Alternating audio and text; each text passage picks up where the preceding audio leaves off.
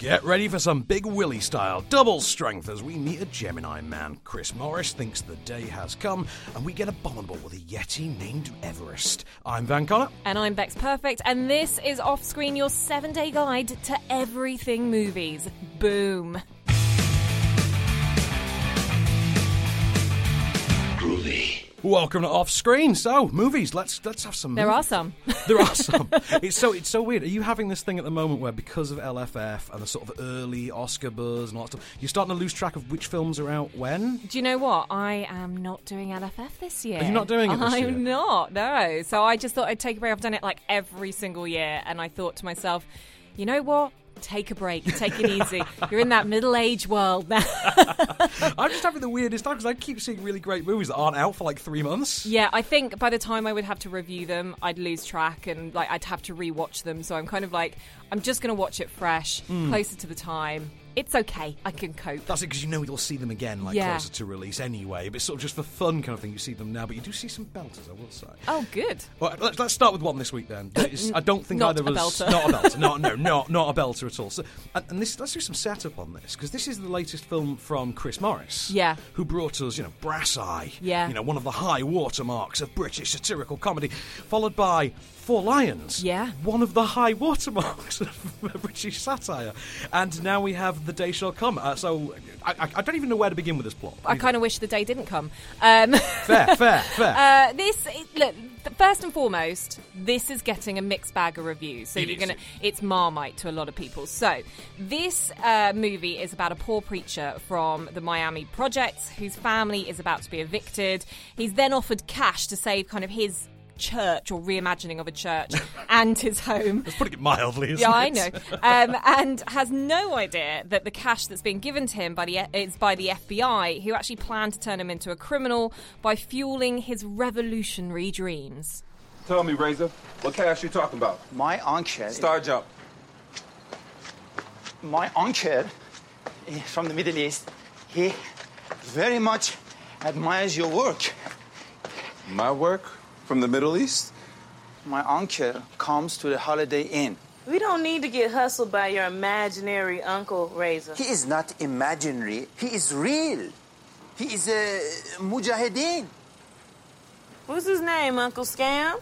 So, for me, there were some bits where I heard a few people in the screening chuckle. I chuckled a few times. There are some, but couple. they're not deep laughs, though. No. They're chuckles. Yeah, they are chuckles. And I think the comparisons with Four Lions are quite obvious in here. It's nothing new in that respect. It's kind of a decade in the making of doing the same thing but setting it in Miami. But that's the thing for me as well. I thought the human character level of Four Lions was really how that film worked so well. Yeah. It really invested you in those characters, even characters like Barry in Four Lions, the antagonist but do you think of it's them. because it's also partly because we're British? I suppose there is that barrier to it, but I think there's enough of Chris Morris's ability and talent there. I mean, for me, I thought a lot of Armando Iannucci. Who gave us a Death of Stalin and In the Loop, the film adaptation of The Thick of It, and currently is just wrapping up Veep. Do you know what? the Really US funny today. that you mention In the Thick of It, because I thought the collection of misfits that were the FBI agents were kind of in the thick of it, American Office style. That's literally Veep. Yeah. And I sat there and thought, this feels like a watered-down Four Lions for the terrorist side of the story. And it feels like the less funny outtakes from a season of Veep, like a Veep box set, for the FBI scenes. Yeah. And they were crashing together. Yeah, and I mean, I'm trying to work out why. I mean, this really does have a mixed bag of reviews. It really is Marmite as a film. For me, that kind of humour I'm not into anyway, particularly. So I like the more basic slapstick comedy. So I don't really love that as it is, so it's a push for me anyway. But then, I liked the quirky character of the main preacher. He rides about on a horse. He's There's a shower curtain, doesn't the he? shower curtain. There were some funny moments. There's a moment where he meets, I suppose, an informant or a plant from the FBI, and he's sat on a table like a prophet. And you kind of go, it's so ridiculous. But then you lose the context of it, and it just all feels a bit like, I know exactly where this is going to go. I know the outcome. He's obviously trying to send a message. We see that just before the end credits as well. And it's just a bit like you kind of leave going, meh. I think for me, it comes down to the intention of it. And I think the intention, if I'm reading it right, is that Chris Morris has tried to create his own kind of Doctor Strangelove.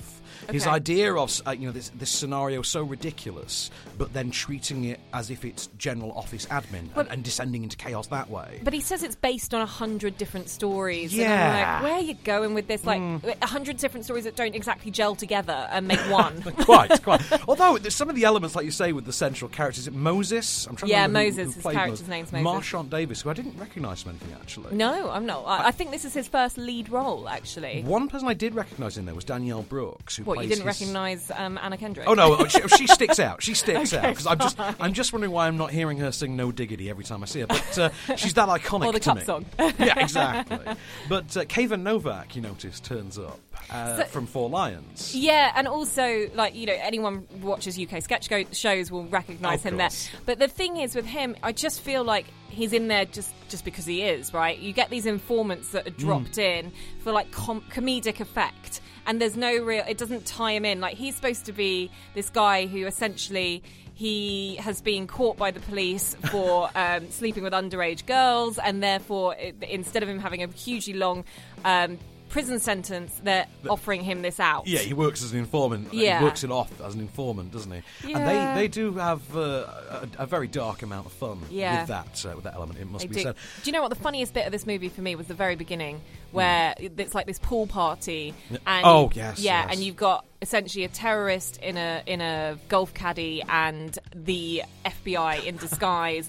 And of course. Yeah. Desperately trying to get him to press the numbers so they can prove. It's a really good scene, isn't it? Yeah, it's a really good scene. And it plays out really well, and it's just long enough that it doesn't get excruciating. That felt very Death of Stalin, very un-Inucci for me. Yeah.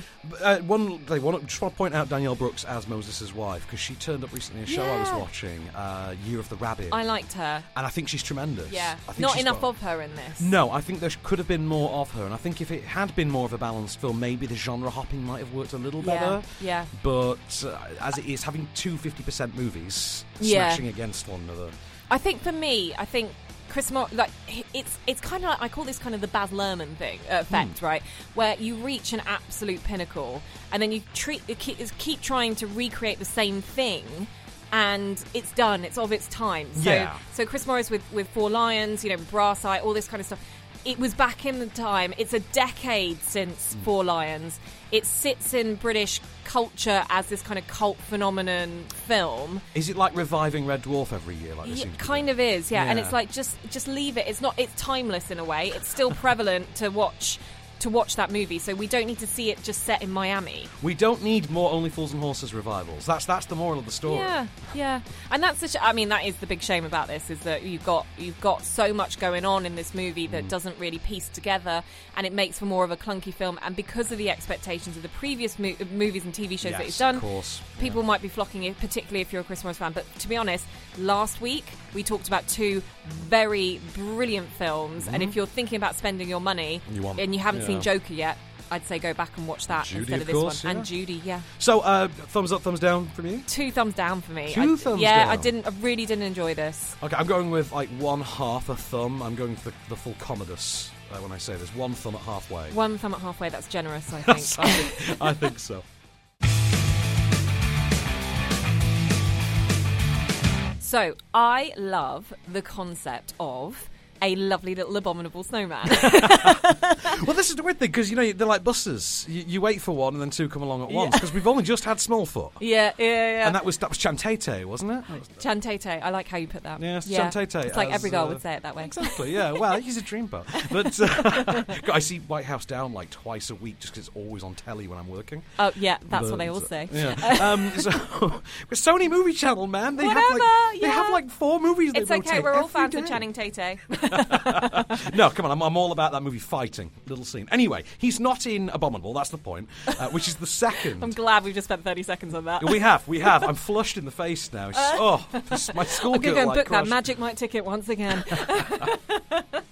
So Abominable, which is the Armageddon to Smallfoot's Deep Impact. Okay, good. This is a very different animal, no pun intended, and it is about a young girl who's voiced by Chloe Bennett, who starred in Nashville, currently stars as part of the Marvel TV universe in There's Agents so many of S.H.I.E.L.D. universes. And she's very good, and she plays a young girl named Yi. The story is set in China.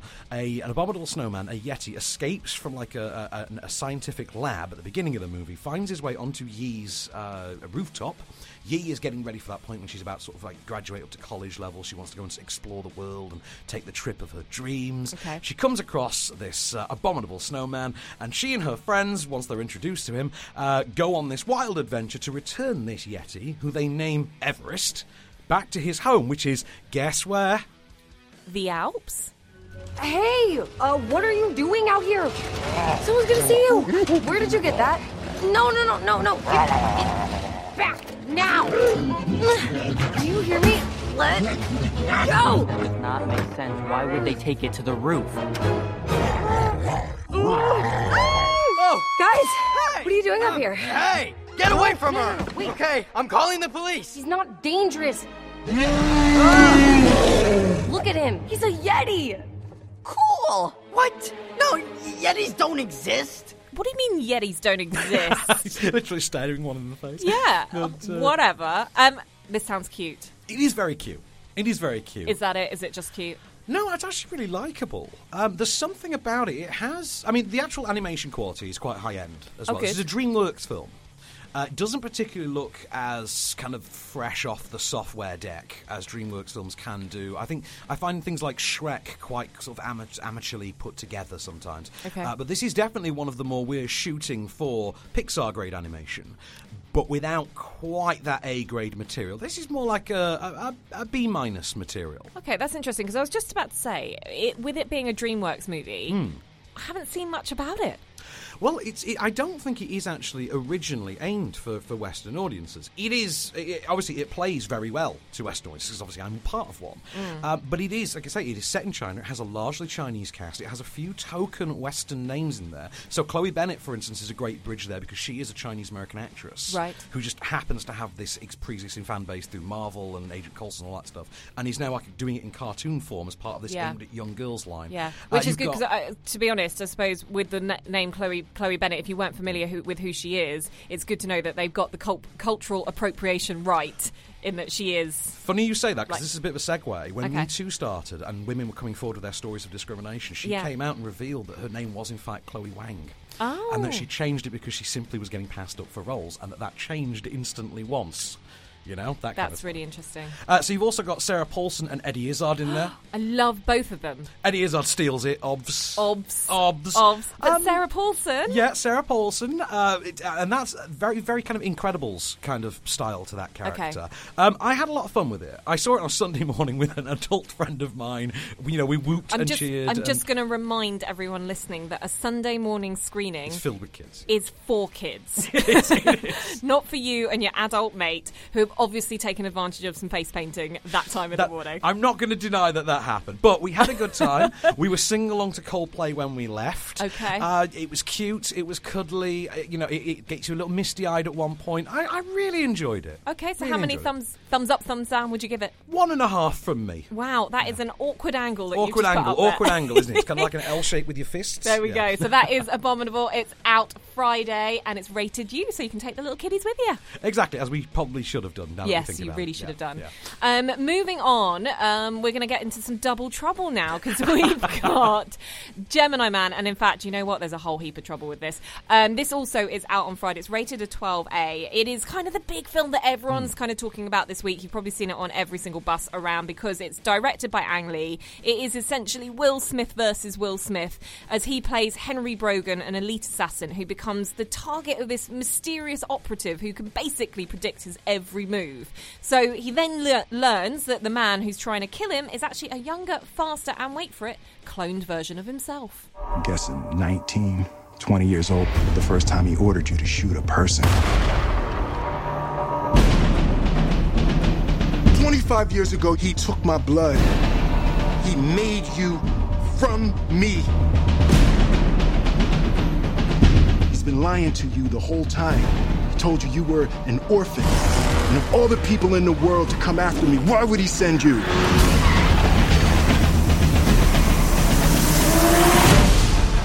Because I'm the best. You are obviously not the best. You're just trying to rattle me. I'm trying to save you! So, for anyone that is in any doubt from those drum beats in that clip, it is in fact an action flick. From Ang Lee, no less. I know. And that had me hype. That Yeah. did. Because Will Smith as well. I mean, even beyond that, just Okay. Ang Lee doing an action film, like, oh my god, this could be like when John Woo did Face Off, and we get Yeah. something truly epic out of it. Because it's Ang Lee. Yeah, but you know, it's one of those things where this has apparently been in development for more than 20 years. Like it's taken them more than 20 years to get this to screen because of the visual effects involved. Well, do you know what? All this morning, as I've been reviewing this movie, the way I've sort of led into it is to say, if you think of one of those 90s action flicks that is so totally bonkers that you kind of go, okay, I'm just going to forgive its premise because it's the 90s. And, you know, by you giving it the context of saying it's been 20 years in the making, it's because it was made in the 90s. Well, this is the thing. Actually, it reminded me very much of a film that came out back in 2000, starring Arnold Schwarzenegger, called The Sixth Day. Never heard of it. Arnie gets cloned. Oh. That's the plot of the movie. He gets cloned when he's presumed dead in an accident, and the clone gets put in his place, and he shows up, and they basically go to war, and it all involves the guy who created the clone, much like this does. You know, this film that apparently has been rewritten, but as you point out so succinctly, hasn't really evolved much since the late 90s. No, it hasn't indeed. And the thing is, well, I'm interested with that Arnie film to see how they did the de-aging, because they didn't de-age, it was just to replace him there and then. Oh, so he did shot against a tennis ball, essentially. Kind of, yeah, okay, fine. That might have worked better in probably the last scene of this movie, because I have to say, I thought the de-aging worked quite well. We get full-on Fresh Prince vibes in this. Oh, hang on. Can I tell you something amazing about this? Okay. It's not de-aging. What? It's not de-aging. What is it? This is the misnomer. It's not. Will Smith does both performances, right? When he does the younger ones, he's wearing like a high-end GoPro pointed back at himself with loads of digital markers embedded on his. So it's motion capture. So it's motion capture, and they have then animated it from scratch, but with the exact markers in place where they would be on a real Will Smith. So it's basically the most advanced motion capture anyone has ever come up with. Well, do you know what? Everyone just thinks it's de-aging. I know, right? Marvel spoiled us. That's what it was. I know, but actually, it really worked well up until that end scene. And then I was like, his face looks a bit funny. Yeah. And that ruined it a little bit for me. But there's lots of things that ruin this movie for me. It's the basic, man. Yeah, so I could forgive the premise of this and the fact that it hasn't evolved since the 90s, because I can take it or leave it with something that's a bit wacky and out there. The problem I've got with this movie is the high frame rate in which it is shot. Oh, God, yes. Okay. I don't like watching movies in 3D, first and foremost. It doesn't add anything for me. What did we get? We got IMAX, 3D, 4K, 120 yeah. frames. I've got a headache, I'll tell you that now. But for anyone that doesn't kind of understand how this all works, so normally you'd shoot a film in 24 frames per second. Exactly, and for me, when I go to a movie, I want to be immersed, I want to have a bit of escapism, so you kind of see that you're not watching something that is right in front of you as if you were looking at your own hand. You know, it's not something like that. However, when you increase the frame rate, and I think we saw this in one of the Lord of the Rings movies. The Hobbits movies. The Hobbits movies, yeah. Ang Lee also did it with his last film, Billy Lynn's Halftime Walk. Right, okay. Well, the thing is that saw it. when with good reason, if anyone's seen that Hobbit movie, you will see the detail on the prosthetics is huge, and you kind of go, it doesn't look. It looks like you're walking into a rehearsal, and that's exactly what you get here. The problem is, as well, is that it's too real. You get this ultra real look. The high frame rate does that. It ultimately looks incredibly budget, because he shot it on 120 frames per second. He did, so that you could have 60 frames in each eye. Yeah, it's supposed to balance itself out. It absolutely doesn't. No. You see the jolts of the camera. You don't get the atmosphere that's put in with like grading, colour saturation, all that kind of stuff. You lose it, and it looks like an episode of Hollyoaks. Do you know what? It's funny you end there as well, because that's the thing. Because there's been a big backlash from filmmakers in the last sort of year, 2 years about motion blurring. Yeah, Motion Plus or whatever it's called, which smooths out the motion. And a lot of filmmakers, including I believe Joseph Kosinski, who's directing the Top Gun sequel, he and Tom Cruise released a video asking for this to be a standard thing. Please turn it off. Don't watch our films in this. They're not meant to look like they're happening in front of you. They're not meant for the soap opera effect. And it is weird to me that there is a film of this scale released in what is literally cinema's equivalent because it looks no different. Yeah, it's terrible. So, thumbs up, thumbs down from you. What you Absolutely got? thumbs down. I'm feeling really miserable this week. We'll have some fun. With No, I the rest of it. know. I'd still say last week when you have such a high of a 5-star movie and a 4-star movie, it can't maintain it. So you have to have a bit of a dud week, and that is this week, unfortunately. 1 out of 2 thumbs for me. That's purely for the visual effects, which I have to maintain. All right, I'll give it half a thumb. Yeah, they were great. We want to give a shout out to our friends at Runway East, where we record this show. They're on a mission to provide the world's best office space for startup teams, and they're doing pretty damn well at it. I'm partial to the roof garden myself. They're in London Bridge, Soho, Moorgate, very zen places to work. Give them a peep at runwayea.st. That's runwayea.st.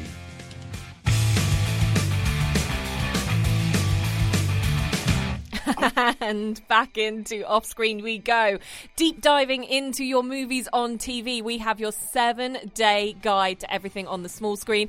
Kicking off this Saturday on ITV4 at 10:05pm to be precise, with Passenger 57. I love Passenger 57. You know what? Did you ever see this one when you were a kid?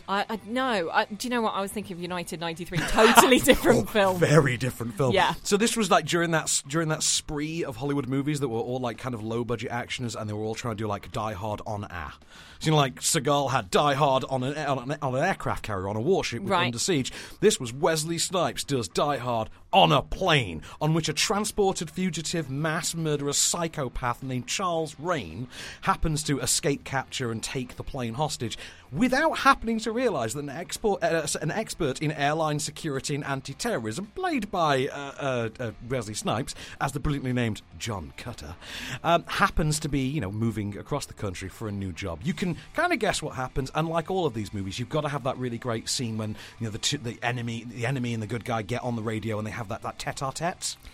Sounds much more palatable than United 93. Much. But like all of these great movies, you've got to have a kick-ass payoff line, to which I present to you. Plan not working out the way you wanted?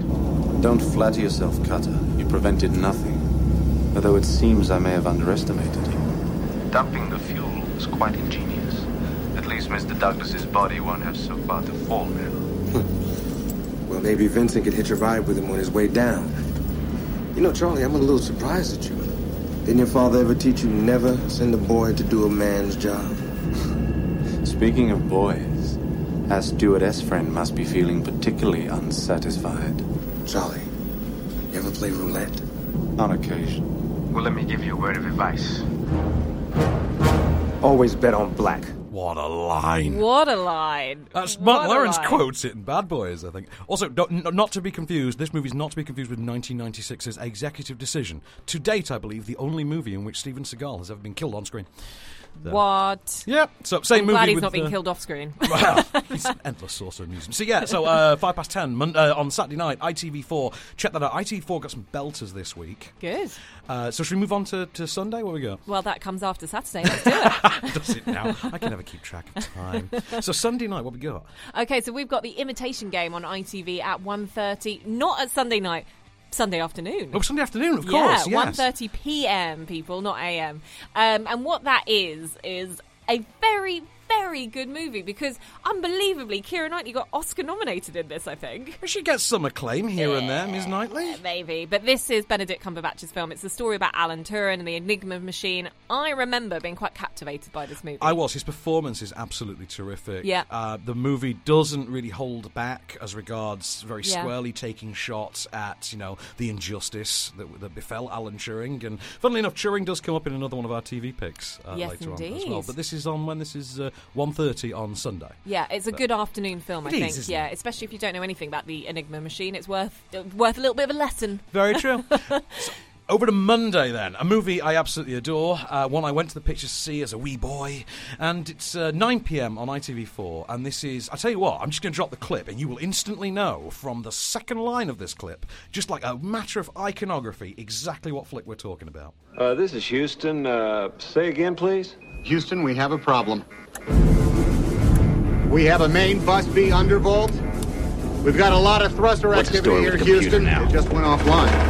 Oh, there's another master alarm, Houston. I'm checking the quad. Christ, that was no repress valve. Maybe it's in quad C. We've got a computer restart. I'm going to reconfigure the RCS. We've got a Where these pinch light. things fire doesn't make any sense. We've got multiple caution and warning, Houston. We've got to reset and restart. All right, I'm going to SDS. You always know you're in safe hands with Tom Hanks, don't you? You do, don't you? Yeah. I'm so looking forward to the beautiful day in the neighborhood. Oh, yeah. I mean, I'm looking forward to watching this again. Again, like you, it's when I was a kid I watched this. Oh, yes. And, it's a great movie. Apollo 13. It's on ITV4 at 9 o'clock. Speaking of great movies, one of my all-time favourites is swinging its way with bright orange hair to your TV screens on Tuesday on Channel 5 at 11:05pm. Why is it on so damn late? It is, of course, The Fifth Element. It's a nice film to fall asleep to, though. Yeah. Do you know what? I think this is such a brilliant movie. It's so out there, so wacky. It's epic. Ugh, I love this in every single way, shape or form. Almost as much as I love Total Recall. Okay, funny you say that, because that segues us to our next film on Wednesday night. Again, I'm just going to cue this up with a clip. Hang on. You're not here to kill me. I figured that part out for myself. So what's the deal? My mission is to protect you. Yeah? Who sent you? You did. 35 years from now, you reprogrammed me to be your protector here, in this time. This is deep. It's one of my favourite movies of all time. It is the movie that made me love movies. It is Terminator 2 Judgment Day, James Cameron's masterpiece. contender for greatest sequel of all time. Possibly rivaled only by Aliens, and I put those two above The Godfather 2. Ooh, yeah. I gotcha. I love Aliens as well, but T2 Judgment Day. I mean, if you're ever gonna reconfigure a robot, you're gonna do it with an Austrian accent, aren't you? Yeah, because they fit right in Southern California. Exactly. It is an amazing film. Iconic in so many different ways. And the reasoning for putting it on, which is to say it was ITV4 Wednesday night 9pm, the reasoning for putting it on is this is the 25th anniversary of the original Terminator this year. Wow. And so both T1 and T2 are being put back into cinemas. I believe the first is this Friday, and then the following Friday is Terminator 2, and they're both being put back into limited runs. That's amazing. In cinemas. Do you know what? I love Terminator as well. I mean, I know that Terminator 2 is just the sequel to it end all is, sequels, but I really did like Terminator as well. I think it's more gritty in a way. I think so, definitely. Yeah. I also like how the first one's a horror movie and the second one's an action thriller. Yeah. Like very different things. Absolutely, yeah. Moving on to Thursday, speaking of horrors, Transcendence is on Film 4 at 6:30. This is Johnny Depp being... AI, isn't he? It is AI. Scanned into the computer or something. You know, like in the Teenage Mutant Ninja Turtles, where you've got that character, the baddie that's like the brain. Krang, that's it. Yeah, it's like that. As Tina Fey said, nobody cares about Krang. Nobody does care about Krang. And I had to re-look up this film, Transcendence, because I was just like, I can't remember what it is. I have seen it. Right. So basically, Johnny Depp, I think he's dead. He's like a renowned AI scientist. Obviously, I haven't rewatched it before we've put this together. Yeah. I'm just doing this from memory, and I saw it, I think, 4 years ago on Revisit, like a year after it was out. He's like the world's greatest AI pioneer, like a Steve Jobs type in the making. Will Castor is his name. He gets shot, I think, and on the moment of death is able to have his consciousness uploaded into his experimental artificial intelligence algorithm, and he then grows vastly when he's connected to the internet and basically becomes the ultimate ghost in the machine, achieving the point of the singularity, when he transcends the human form through what we call the singularity, which is the point at which technology escapes all human ability.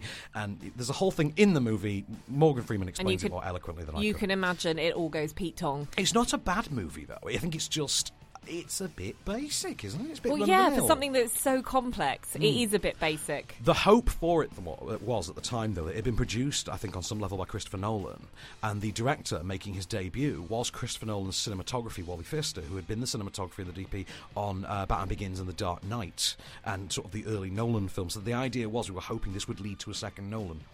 The problem is with something like that, when you just drop a name in like that, it's just the expectations are there, and if it can't live up to it, it just ruins the whole thing. Don't we know it after the day shall come, eh? Well, there we go. Yeah, we revert right back to the beginning of the podcast. There we go. Listen again, people, and hear our views.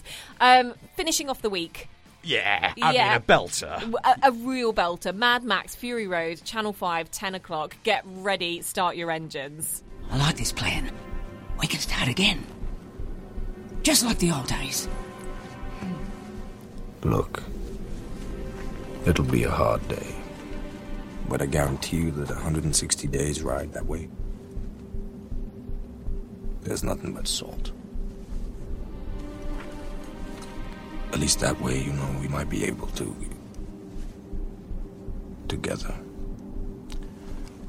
come across some kind of redemption. You wonder who's ever going to take over from like Mel Gibson in this. And he does a decent job, doesn't he? Tom Hardy does it really. There was never another one, was there, with Tom Hardy? No. It's something that keeps coming up. I think it's called Mad Max Wasteland. They are trying to get it going. It's still trying to get him to come back, probably. It's not even about that. I think it's about getting funding and distribution for it. Because I think Mad Max Fury Road is deemed as a lucky break rather than... Because nobody thought it would be as big as it was. It was brilliant. It was brilliant, wasn't it? Yeah. Carnage Candy. It was great. I'm kind of sad that it's on the small screen in a way. So unless you've got one of those cinematic TV screens, you might not get the grandeur of it. I loved seeing this in the cinema. I think I saw it in IMAX. Oh, it was designed for IMAX, wasn't it? And so much in the way of practical effects. Yeah. Just a wonderful visual experience as well. Totally. Oh, what a lovely day. Wonderful appearance from Nicholas Hoult in there. And obviously the star of the show, Miss Charlize Theron. Yeah, amazing. So, I mean, all of it was brilliant. I mean, that is your movies on TV. What a selection this week. So, yeah, round it all off, Channel 5, 10 p.m. Friday night with Mad Max Fury Road. What a way to end the week. Now, moving on to DVDs, Blu-rays, or however you like to watch your movies. We've got to add that in the small print, really, haven't we? Video on demand. Basically, watch movies that's supposed to be in the cinema, haven't quite made it to TV, and you're going to watch it in your own home. Yeah. Okay, so that's what you've got. Pre-Sky Cinema. Pre-Sky Cinema. Yeah, for being exactly. technical, yeah. There's so much out there these days. It gives me such a headache. Released on Monday, we have Late Night kicking us off. Did you enjoy this when you saw it? Did I see it? Is this the Emma Thompson one? The Emma Thompson, Mindy Kaling one? Yes. I liked this as well. I really liked this. I'll tell you why. Because it was sharply written. Emma Thompson was on fine form, and Mindy Kaling was excellent as well. I think the only... I pretty much feel like you did. I think the only... drawback I had with it, the only con I could find was, I think with Mindy Kaling, and having seen so much of what she can do on TV, I expected it to be more pointed and a little bit more aggressive, I would say. Okay, that's interesting. Than it was. Because I haven't seen a lot of Mindy Kaling on TV, and actually I just thought it was sharp. Because of, so if you can up that even more, then I think that's a really positive thing. Because Emma Thompson brings so much natural, charming acid with her, doesn't she? But that's what she does so well. She can be your most likeable person in the room or your least likeable person in the room, and she can be terrifying. She's almost that kind of Meryl Streep character in The Devil Wears Prada in a way. Very much so, almost, yes, but a more rounded, I think, immediately accessible. Yeah, one. But what I think is really interesting is this: it looks at sort of ageism within the world of television. It's also, I think there's a touch of women working in TV as well, just in general. So very up there with the Me Too movement and things like that. Do you get the impression if it come out about 6 months later, there would have been more in the script kind of about that? Actually. Yeah, exactly. But it's a solid few performances. Something that you kind of look at the poster and you go, I'm really not that interested in it. But actually, when you go and watch it, it really is a nice surprise. Because it's a white background leaning poster. That's what it is. But it looks like Late Night with James Corden, doesn't it? I think, well, that would be the intent. Yeah, exactly. So that'll put me off. From that to something a bit more of a boilerplate 90s style adult chiller type, Ma, the standard suburban psycho kind of movie. I liked this movie. I did as well, because Octavia Spencer, just a brilliantly fun villainess psycho, isn't she? Yeah, she's like, everybody loves Ma. And it's like, yes, everybody kind of does, because you're giving them all free alcohol, and why wouldn't you? Exactly that. And you know what? When she buys you free alcohol and she asks you to hang out, I think she kind of feels like you owe her one. Well, who needs y'all? Girls. You guys want to party like rock stars or what? No, I gotta clean the house up when my mom gets home. Hey, maybe next time. Damn, Ma, don't you got a job? Yeah. I guess I should work a double since you guys don't have time for me. Girl, you need a man. Girl, you need to watch your mouth. Ooh. It's them eyes, isn't it? It's them crazy eyes. Well, I always say I think she's got like pug eyes, where you think that if she's going to sneeze, her eyeballs might fall out. But the thing is, this came out so close to Greta as well. Yeah. In which Isabelle Huppert played the psycho. I think this was about like a month later. Yeah. And it was great seeing these actresses, for very different roles, play very popcorn-friendly, 90s style Rebecca De Mornay psychopaths. Yeah. Do you know what? The only thing about this movie, it does kind of start getting very generic towards the latter Oh, half yeah, of the yeah. movie. They all do, though, don't they? Yeah, really? but I think you're watching it for her performance in Totally. this, and I quite like the concept. So basically, she works as like a veterinary receptionist. Something like that, yeah. And then when she buys some alcohol for some kids in a local off-license, she kind of sees the power in that, which is a bit strange. Creepy, and she's like, isn't it? Yeah. it's really creepy. And then she's like, well, why don't you come to my basement and have parties there? And then suddenly she turns into like the cool mom. Yeah, nothing odd about this story at all. No, very, very strange. Other than Juliette Lewis is now old enough to play someone's mom Oh, convincingly. I know. Because I still think of her as being about 22 years old and, Yeah. and playing teenagers. Yeah. But which is why she was so good. She never ages for me. She never does. So, over to streaming this week, and Yeah. we've got 3 movies, massive movies, all out on the same day. Right. Right, this is insane. I have not seen any of them. Right, I know you will have heard of the first one, just amongst other film critics. Like, someone will have been to screenings of it and mentioned Is it? It's not Nicole. No, that's the No. Paperboy. I'm thinking of the paper. The Laundromat stars Gary Oldman, Antonio Banderas, and Meryl Streep. And it is directed by Steven Soderbergh. It is the story about the Panama Papers, how that came to light. Been getting huge buzz around like the LFF and screening, pre-LFF screenings, things like that. A lot of critics giving it. It's got a bit mixed kind of reception. This year? This has been going on for about So this is 6 not months. even going into the cinema at all? No, it's had a limited cinematic release. I think. Why? With that? I know. But With that cast? Because it's a Netflix movie, the limited theatrical window allows it to qualify This is for where Oscars. I think Netflix is it's gonna struggle a bit. Well, we shall see, because one of the other pickings we have for that day is Paul Rudd's latest, in which Paul Rudd finds himself, and there just seems to be something in the water this week, cloned. I woke up in a spa, went to work, and came home. I woke up in a grave, and then I walked for 6 hours to find whatever the you are. Now, there's 2 me's. But there's one life. So, what do you suggest we do?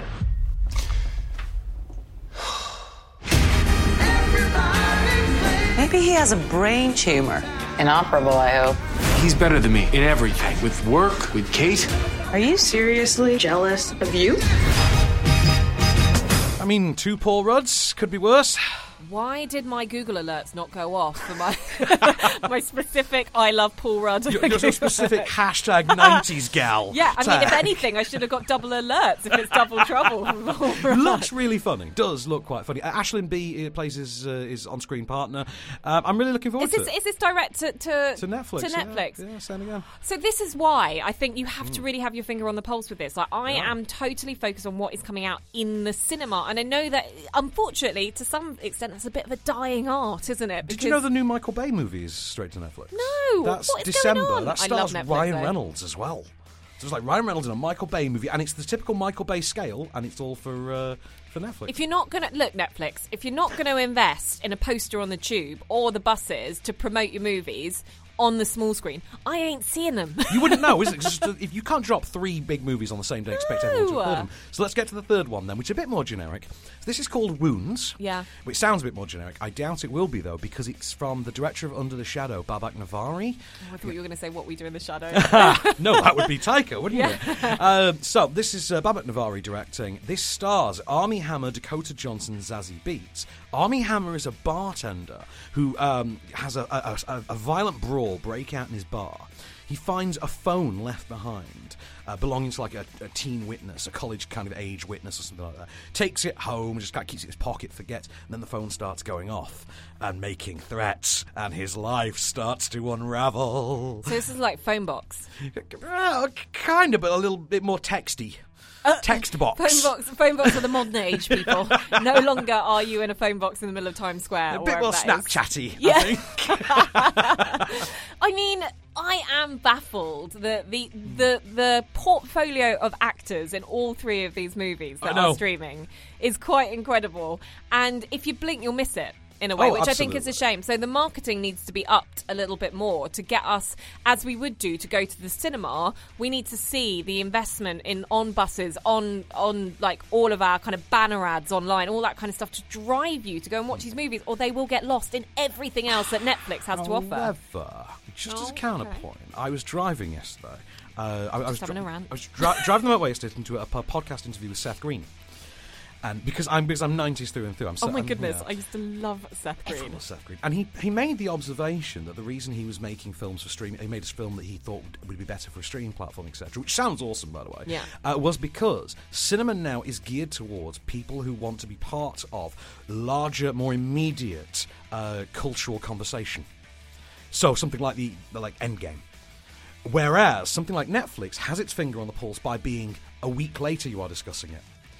And they're very different things. I thought that was kind of an interesting point. That is an interesting point, but let me just remind you from the beginning of the show that Ang Lee thinks that 120 frames per second is a really good progression when it comes to movie technology. Oh, you're so cutting this week, Beck. So cutting. Well, when there's not a good solid week of films you get in antsy. The cinema, I get antsy, especially after a 5-star week. Right, you sound like the subject of one of our films for next week, then. Oh, good Lord. Maleficent is back.